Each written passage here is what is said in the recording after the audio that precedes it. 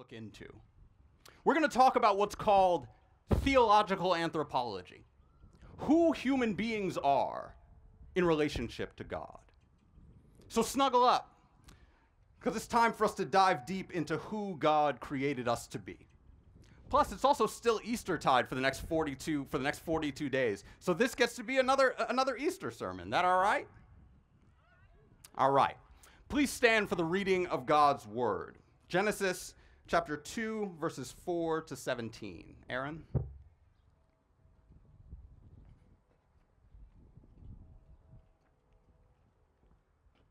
think you should be able to use this one. These are the generations of the heavens and the earth. Oh, your mic might be... It's on? Okay. These are the generations of the heaven and the earth when they were created, in the day that the Lord God made the heaven and the earth, when no bush of the field was yet in the land, and the name of the third river is the Tigris, which flowed east of Assyria, and the fourth river is the Euphrates. The Lord God took the man and put him in the Garden of Eden to work it and keep it. And the Lord God commanded the man, saying, You may surely eat of every tree of the garden, but the tree of the knowledge of good and evil you shall not eat. For in the day that you eat of it, you shall surely die. The word of the Lord.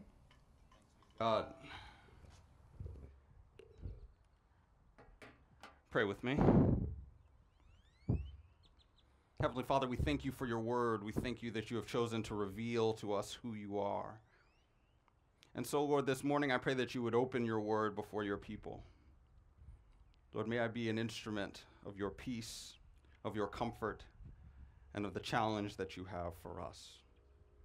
And Lord, may this word be a beacon of your good news and of the life that you have called us to live in you. We pray these things in the name of your Son and by the power of your Spirit.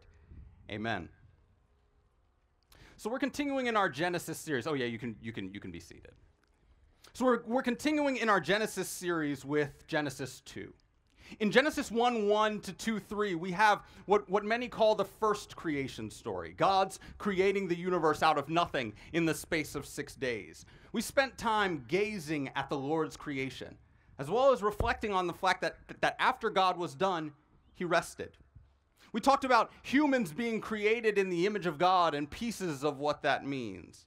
But Moses, the traditional author of Genesis, isn't quite done yet, because in Genesis 2:4, you see these words, "These are the generations of the heavens and the earth." And that phrase, "these are the generations," shows up 10 other times in the book of Genesis. And whenever it shows up, something important is about to happen. There's about to be a significant development. And so what's going to happen, what's going to be described in these next few verses is worthy of our attention. And what do we see? We see the creation of human beings. What was told to us in day 6 of the first account is fleshed out in Genesis 2. We got a little bit about human creation in that first story, but the second is all about the pinnacle of God's creation. It's all about the crowning jewel of his glittering masterpiece. It's about the cherry on top of the sundae, if the cherry were even more delicious than the sundae itself. Human beings. So who are we? And what are we here for? My sermon can be summed up in the following points. The passage is about humankind's creation, calling, and commands in the context of covenant. Turn to somebody in the car next to you and say creation, calling, and commands in the context of covenant. Creation, calling, and commands in the context of covenant. I want you to know that this sermon is for you if you are a human being. Regardless of race, ability, gender identity, sexual orientation, socioeconomic status, all those categories, if you are human, this is for you. So before I get to these points, I think it's important to explain the covenant that I'm talking about. And Josiah hinted at this before. What we're talking about is the covenant of works, also known as, from our catechism this morning, the covenant of life. Now, I don't want you to freak out because I said works. Works are very important in the Christian life, and anyone who tells you otherwise is trying to sell you something. We Protestants cringe at the word because of Luther, but the biblical fact remains that we were, As Paul says in Ephesians, right after saying that we're not saved through our works, he says that we are God's workmanship, created in Christ Jesus for good works, which God prepared beforehand that we should walk in them. So I know it's hard to shake off that discomfort. If it helps, you can do so bodily. Shake it off, as Taylor Swift says. All right. A covenant is necessary between God and human beings because we don't have any right to relationship with God. It's entirely a privilege. And it's entirely a privilege that we were created with. Take a look at verse 7. Verses 5 and 6 set it up, and then you see in verse 7, then the Lord God formed the man, Hebrew ha'adam, of dust from the ground, which is in Hebrew ha'adamah. So even in the words for man and the words for ground, you see that human beings are linked to the earth. And it says that God breathed into his nostrils the breath of life, and the man became a living creature. And the Lord God planted a garden in Eden in the east, and there he put the man whom he had formed. Now don't miss this. Brothers and sisters, this is the creation point. God made us in such a way that we could be in relationship with him. This is absolutely crucial. God made us in such a way that we could be in relationship with him. We were told a few weeks ago that we were created in the image and likeness of God. And that's all well and good, especially when we think of universal human dignity. As Basil of Caesarea, a 4th century church father, preached, our body is quite worthy to be entirely molded by God's own hands. He did not command an angel. The earth did not automatically cast us forth as it did the cicadas. When you understand the one doing the molding, the human is great. Because they are nothing because of the material, but great through the honor. But there's more to this than just dignity. This is about our constitution. This is about what we're made of. This is about the stuff, the kind of stuff that we're dealing with. God didn't have to make us in such a way that we could be in relationship with him. There are plenty of religious expressions and mythologies in Israel's own time that said otherwise. In the Enuma Elish, the Babylonian creation story, humans were created to be slaves of God.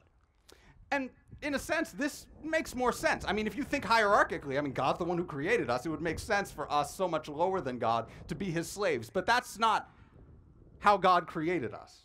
No, this creation point is that God formed us lovingly, intimately, like a master potter out of dust, and then he breathed into our nostrils the breath of life. Then we became fully human.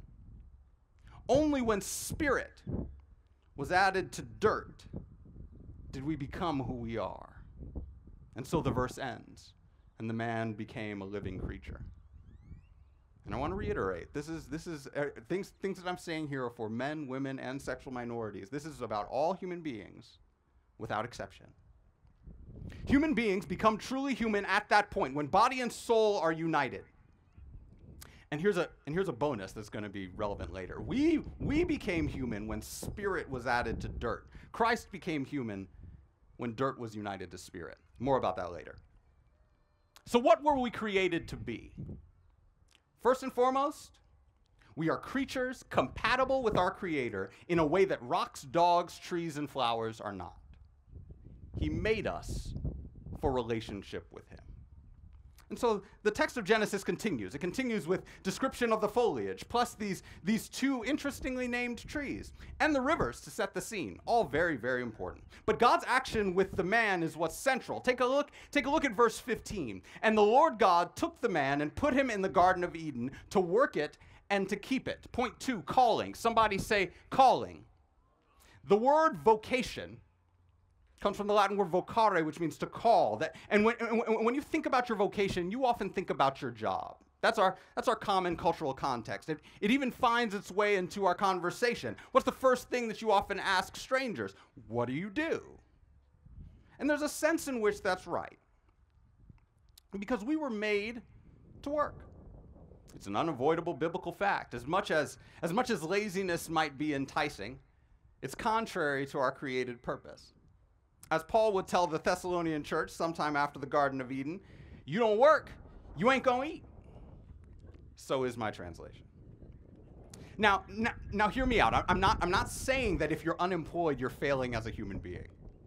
Circumstances, injustice, sickness, all these things may keep you from employment. Plus, your worth is not bound up in your economic value. It would be sinful for me to suggest that. But even in unemployment, the Lord still calls us to be employed. Employed in acts of love. Employed in acts of justice. Employed in acts of service. Employed in acts of cultivation. Sloth, or laziness, is one of these 7 deadly sins because it ignores the good that God has provided for us, and it ignores the good that God has commanded of us. If I sat around and played God of War and napped and watched Bob's Burgers all day, which, I mean, I'd love to do that, but I would be communicating with the world that that's the best use of my time. It's a good use of some of my time, but not all of it. You see, brothers and sisters, human beings were created with a particular calling, a particular vocation, to work and to keep the garden. And those words, work and keep, are alternatively translated serve and guard, especially in the book of Numbers, specifically with reference to those who work in the tabernacle. That is the place where God's presence was housed. Now, in a few weeks, Slim's going to preach on creation care, so I'm not going to do too much of that here. But I want us to understand that our purpose on this earth is to steward the good gifts that the Lord has placed in our midst. And that means his creation. Why? Because God has chosen to reveal himself through it. In Romans 1:20, Paul says, "For his God's invisible attributes, namely his eternal power and his divine nature, have been clearly perceived ever since the creation of the world." Where? In the things that have been made. So what's he saying? He's saying that God has chosen to use creation to reveal himself. And so our role as human beings is to cultivate his creation. So our job, our vocation, our real calling is to steward what God has chosen to use to reveal himself, to work and to keep it, to till and to tend it, to keep and to guard it. Just as the priests were supposed to keep and guard the tabernacle because it was the site of God's presence, so Adam was tasked with tilling and tending the garden, to cultivate it, to make sure that it flourishes. And that is what humans were created to do, to touch the entirety of the earth and to make it flourish. Now, this applies broadly, brothers and sisters, to the way that you navigate the world. Nothing you do as an image bearer of the Creator, nothing you do is mundane. If you work with words, if you work with art, if you work with music, if you work with children, if you work with concrete, if you work with wood, if you're stacking boxes at an Amazon plant, zoom out. Your job is order making. Your job is creation shaping. Your job is world building. Your work is never worthless. Why? Because of who you are and because of who God created you to be. As long as your work isn't fundamentally sinful or fundamentally rooted in creating opportunities for sin, this applies to you and your work. So we've got our creation. Somebody say creation. That we were created to be in communion with God. And we've got our calling. Somebody say calling. That we were called to care for creation. And I want to reiterate what I said about that first point. God didn't have to call us to this particular work. He could have just created us to just hang out in the garden so he could watch us like lab rats. But instead, he created us to get our hands dirty. He created us to facilitate his will and to be in relationship with him. And you know what a great example is for us to think about how different humans are from the rest of creation? Angels. Yeah, you never think about angels, do you? Well, we're going to this morning. The Westminster Larger Catechism, question 16, asks, how did God create angels? It answers that God created all the angels as spirits, immortal, holy, excelling in knowledge, mighty in power, to execute his commandments and praise his name, yet subject to change. In short, angels are super powerful, super knowledgeable spirits created to do the will of God. We know them in 2 camps, good angels and bad angels, otherwise known as demons. That's the subject to change point. Scripture tells us that upon angelic sin, they're cast into hell. And so it's important for us to remember that both humans and angels are created beings. Angels are never supposed to be worshipped. They're never supposed to be exalted, even though they're super powerful, super knowledgeable spirits. Whenever they show up in Scripture, people are always terrified. And if you look in the Scriptures for what angels look like, they often present themselves as warriors, like terrifying spiritual beings. They're much more powerful than us, but they're not God. They're spirits, like God is spirit, but they're not God. And the other thing about angels is that they do not share our creation and calling. They were created to execute God's commands, to go where he sends them, in essence, to be his servants. That's their calling. And when they failed their mandate and were punished. And we live and breathe in the midst of spiritual beings, some of whom have been sent by God to protect and serve us. Others seek to kill, steal from, and destroy us. But we're fundamentally different from them, because we were created for communion with God, a relationship with God that no angel is invited into. We were called to participate in God and to participate with him in the cultivation of creation. And that is a supremely elevated status. Yeah, we're lower than the angels in some ways, but we're higher than the angels in others. And that's the reality that leads us to this third point, the command. Somebody say command. We had to come back to those trees, didn't we? The tree of life and the tree of the knowledge of good and evil. At first glance, those are good things. Life is good. The knowledge of good and evil is a good thing. Yet God, in verse 16, offered a command. You may surely eat of every tree of the garden, but of the tree of the knowledge of good and evil you shall not eat, for in the day that you eat of it, you shall surely die. Here is God's grace paired with his sovereignty. Adam and his soon-to-be-created bride would have free reign over all of creation and all of the fruit therein, but there was one tree that they could not eat from. They were not to grasp at the knowledge of good and evil apart from what God gave them. And in doing this, God reveals that part of this relationship that he's chosen to have with his people is one where obedience is a big deal. We need to be reminded that no matter how lofty our creation might be, we are still created. And we will always be created beings. Always. There's a marked difference between us and our Creator. It's not an unbridgeable gap, but it is a big one. And so what does that command mean?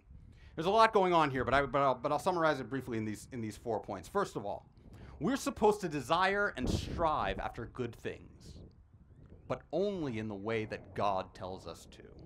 Remember, he doesn't tell us that the tree is bad. As a matter of fact, the entirety of Scripture points to the tree of the knowledge of good and evil actually being a good thing, because God does not create bad things. But he still says don't eat from it. Point 2, just because something looks good doesn't mean that it's good for you. Thirdly, God is the one who's in charge, not you. He knows what's best for us, hence why he tells us in his word. His commands remind us as human beings that however lofty we may be in the eyes of God, we ain't God. But the last point is perhaps the most important. In this command, what God is revealing is that there is no life of true happiness apart from obedience to God. And when you put this creation, calling, and command together, dear brothers and dear sisters, you get what's called the covenant. Known as the covenant of works, or as we confessed this morning, the covenant of life. This agreement that God chose to sovereignly and graciously offer eternal life of communion with him to us on one condition: perfect obedience.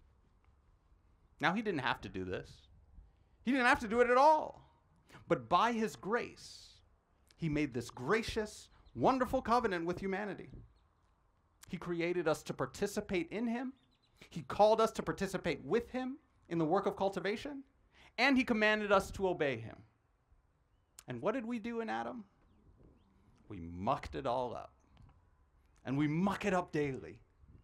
How much of your day is spent actually thinking about fulfilling this purpose? Because this is your purpose. If anybody asks you on the street, what's your purpose in life? Here it is, to participate in God, to participate with God, and to obey God. And just because the covenant was broken doesn't mean that our purpose has changed, and it doesn't mean that the conditions have changed. It's still the case that there is no eternal life apart from perfect obedience to the Lord. So do you feel that? You feel that inadequacy? That deep gnawing feeling that you don't measure up? That is the fall that you feel. Someone's going to preach on that in a few weeks, but our sin mucks up that bliss. And as a result, we live under the power of God's curse. That's what that last verse in verse 17, referring to the fact that in the day that they eat of the tree of the knowledge of good and evil, they will surely die. In the day that they ate of it, they experienced the curse of God, death. They didn't physically die at that moment, but their relationship with God was broken in a way that can only be described as death. But God was not going to let his people go. God was not going to let the devil take his children. God was not going to let death take his precious creation. God was not going to let sin finally corrupt his good work. God would not be defeated by a curse, because the God that we serve is a God of justice, yes, but he is a God of mercy. And so what he did was he revealed another plan, in addition to this original plan, another covenant, but this one would have a different head. That first one, the head was Adam, but the second one would be with a better Adam. A new Adam, a second Adam, a last Adam, a father of a new humanity. An Adam who could actually fulfill that first covenant. An Adam who would not fall to the lies of the devil. An Adam who would be able to live the life of perfect obedience to attain eternal life. This Adam would go by another name. He would be called the Son of the Most High. His name would mean he will save his people from their sins. He would be called the Prince of Peace, the Son of God and Son of Man, the Alpha and the Omega, the living one who died, and behold, he is alive forevermore. His name is Jesus. You see, brothers and sisters, this second plan, determined by the triune God, Father, Son, and Spirit, was that one of their number would take on flesh. That they would hint at such a plan for hundreds of years, while giving the people of God real signs, real seals, like the sacrificial system, like the tabernacle, like the temple, that God would communicate over and over with his people. I will save you. I will be your God. You will be my people. That he would free his people from physical bondage in Egypt, but he would indicate that this freedom that they were meant for was even more significant than that. And then, in the fullness of time, the eternal Son of God would take on flesh. He would take on a human body, a human soul, and live a fully human life. Where the first Adam was dirt with spirit from above, the birth of the second Adam would be a redemptive reversal. Spirit with dirt from below. The first Adam became a living soul, but the second and last Adam became a life-giving spirit. As people united to that first Adam, all we experience is sin and death. But in being united to the second Adam, all that flows from him is redemption and life. The eternal Son of God would enter into the muck and mire of human life. He would live as a sinless Adam in a sinful world. He would go to a brutal, humiliating, shameful, and cursed death, even death on a cross. Why death on a cross? Because he would be taking our shame, our hurt, our abuse, our sin, our wretchedness, our corruption, our curse upon himself. He became accursed to make us righteous. And in his death, he did it. In his death, he won. And a few days later, he got up, brothers and sisters. It's still Easter for another 42 days. He still rose. And when the Holy Spirit raised him from the dead, the words of the Father at Jesus' baptism were reiterated. This is my Son, in whom I am well pleased. This is my Son who fully fulfilled the covenants, all of them. This is my Son who completed the purpose of humanity. This is my Son who lived a life of participating in me, participating with me, and obeying me. This is my Son who fulfilled creation, who fulfilled humanity's calling, and who obeyed my commands perfectly. And because he has done so, I give my approval to him, and I give my approval to all those united to him by faith.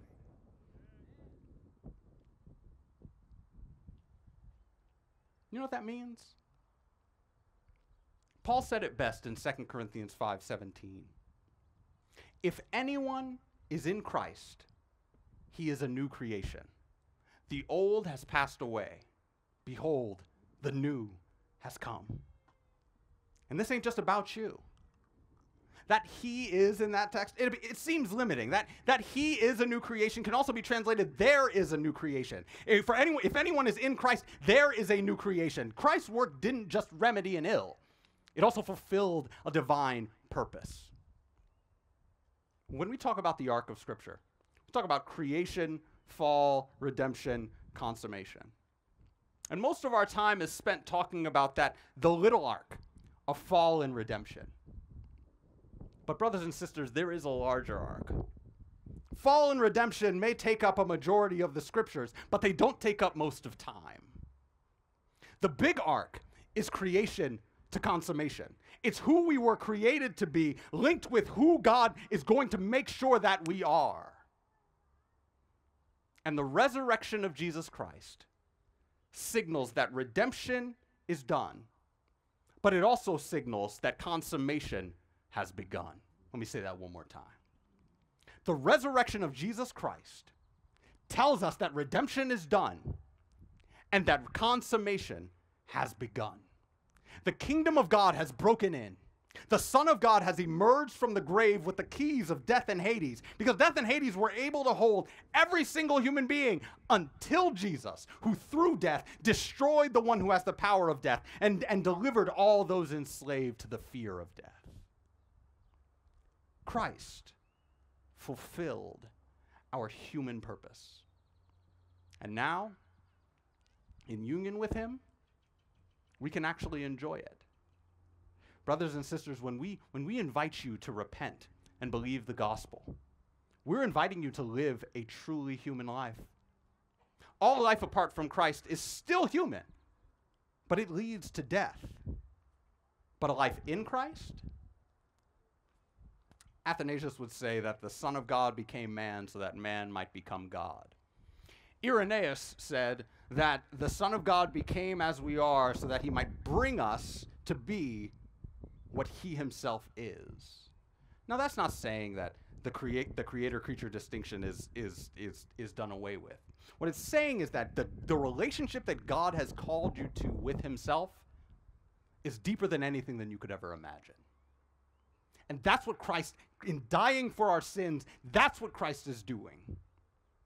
He's called us to live a human life, which is the life of communion with God, participation with God in the cultivation of creation, and obedience to God. So what does this mean for you? It means that if you are in Christ, you know and can pursue your purpose. Woman, man, child, black, white, Hispanic, Latino, Asian, indigenous, gay, lesbian, straight, trans, all those categories. In Christ, you can enjoy communion with God daily through his word, by his spirit, and through communion with his people. You can enjoy participation with him in the cultivation of creation. If you're a mother or father at home with your kids, if you're taking care of your parents, your care for them is precisely that, or divinely ordained work of cultivation. If you're a lawyer, doing that work justly is the divinely ordained work of cultivation. If you're a janitor, a doctor, a student, a small business owner, doing that work well is the divinely ordained work of cultivation. You can even, by the Spirit, obey the Lord's commands. In Christ, you become fully human because he was. And in becoming fully human, you enter into a relationship with God that you have never imagined. You see, we were kept from the tree of life because of our sin. But our access will be restored upon Christ's return. The angels will show us the tree of life on both sides of the river of the water of life, the tree with 12 kinds of fruit for every month, the tree with leaves for the healing of the nations. There will be no more digs at your dignity because of your chronic pain, because of your race or ethnicity in a racialized world, because of any of the multiple things that people use to oppress and demean one another. No, the Lord will complete the work that he has begun in you. Consummation is coming. But also, brothers and sisters, consummation is here. And so when we, after this coming song, when we partake of the Lord's Supper, I want us to remember that you're being nourished with eternal food. That by faith, you are a partaker in the body and blood of the Savior with all of its benefits. This is what's called mystical union with Christ. This is the gift that the Lord extends to each of us. He wants to join us to himself so that we can truly be who God created us to be. And when you eat of that meal, when you live the Christian life, when you're a beacon of the gospel to those around you, when you're a beacon of this future, you are pointing to the day when you will see him face to face. Beloved, we are God's children now, and what we will be has not yet appeared. But we know that when he appears, we shall be like him, because we shall see him as he is. This is what you were created for. This is what you're called to. This is what obedience looks like. Repent and believe the gospel and become truly human. Pray with me.